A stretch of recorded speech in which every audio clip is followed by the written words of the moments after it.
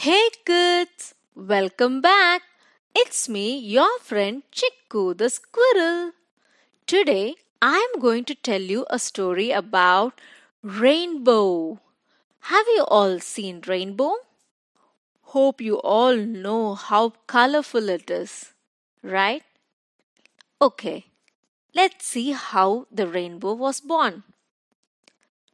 Once upon a time, the colors of the world started to quarrel. All claimed that they were the best, the most important, the most useful, and the most favorite color. Green said, clearly, I am the most important. I am the sign of life and of hope. I was chosen for grass, leaves, trees, and without me, all animals would die. Look out over the countryside and you will see that I am in the majority. Then Blue interrupted. You only think about the earth, but consider the sky and the sea. It is the water that is the basis of life and goes up to the clouds from the deep sea. The sky gives space and peace and serenity. Without my peace, you would all be nothing. Then the yellow chuckled. Oh, you are all so serious. I bring laughter, gaiety, and warmth to the world. The sun is yellow, the moon is yellow, the stars are yellow. Every time you look at a sunflower, the whole world starts to smile. Without me, there would be no fun. And then Orange started next to blow her trumpet. I am the color of health and strength.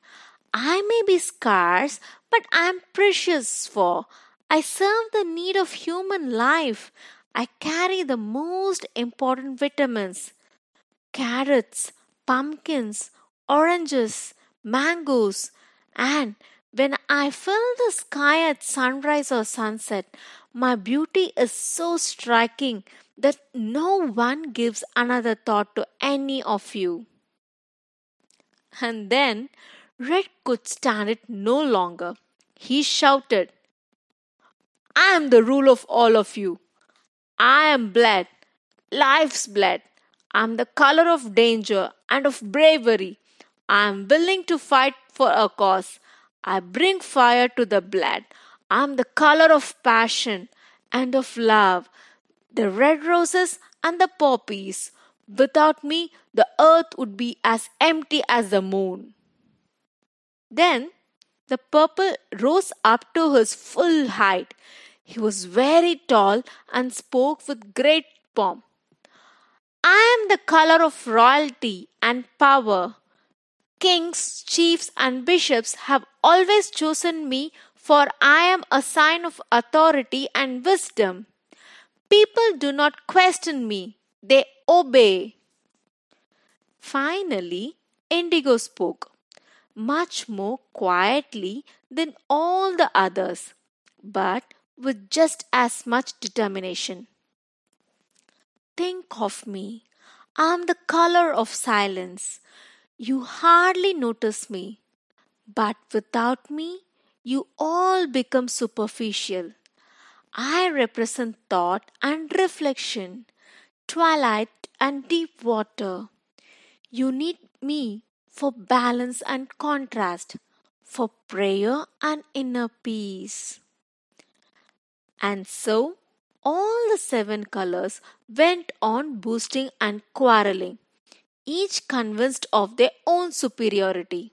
Soon, their quarreling became louder and louder. Suddenly, there was a startling flash of bright lightning. Thunder rolled and boomed. Rain started to pour down relentlessly. The colors crouched down in fear, drawing close to one another for comfort. In the midst of the clamor, Rain began to speak. You foolish colors, fighting amongst yourselves, each trying to dominate the rest. Don't you know you were each made for a special purpose, unique and different? Join hands with one another and come to me. Doing as they were told, the colors united and joined hands. The rain continued. From now on, when it rains, each of you will stretch across the sky in a great bow of colors as a reminder that you can all live in peace. The rainbow is a sign of hope for tomorrow. And so, whenever a good rain washes the world and a rainbow appears in the sky, let us remember to appreciate one another. This is what unity in diversity. We all are different, different states, different religion, different colors, but we all together as humans. No one is low and no one is high. Hope you all will remember this always. Okay, kids, it's time for me to go. Bye and see you soon.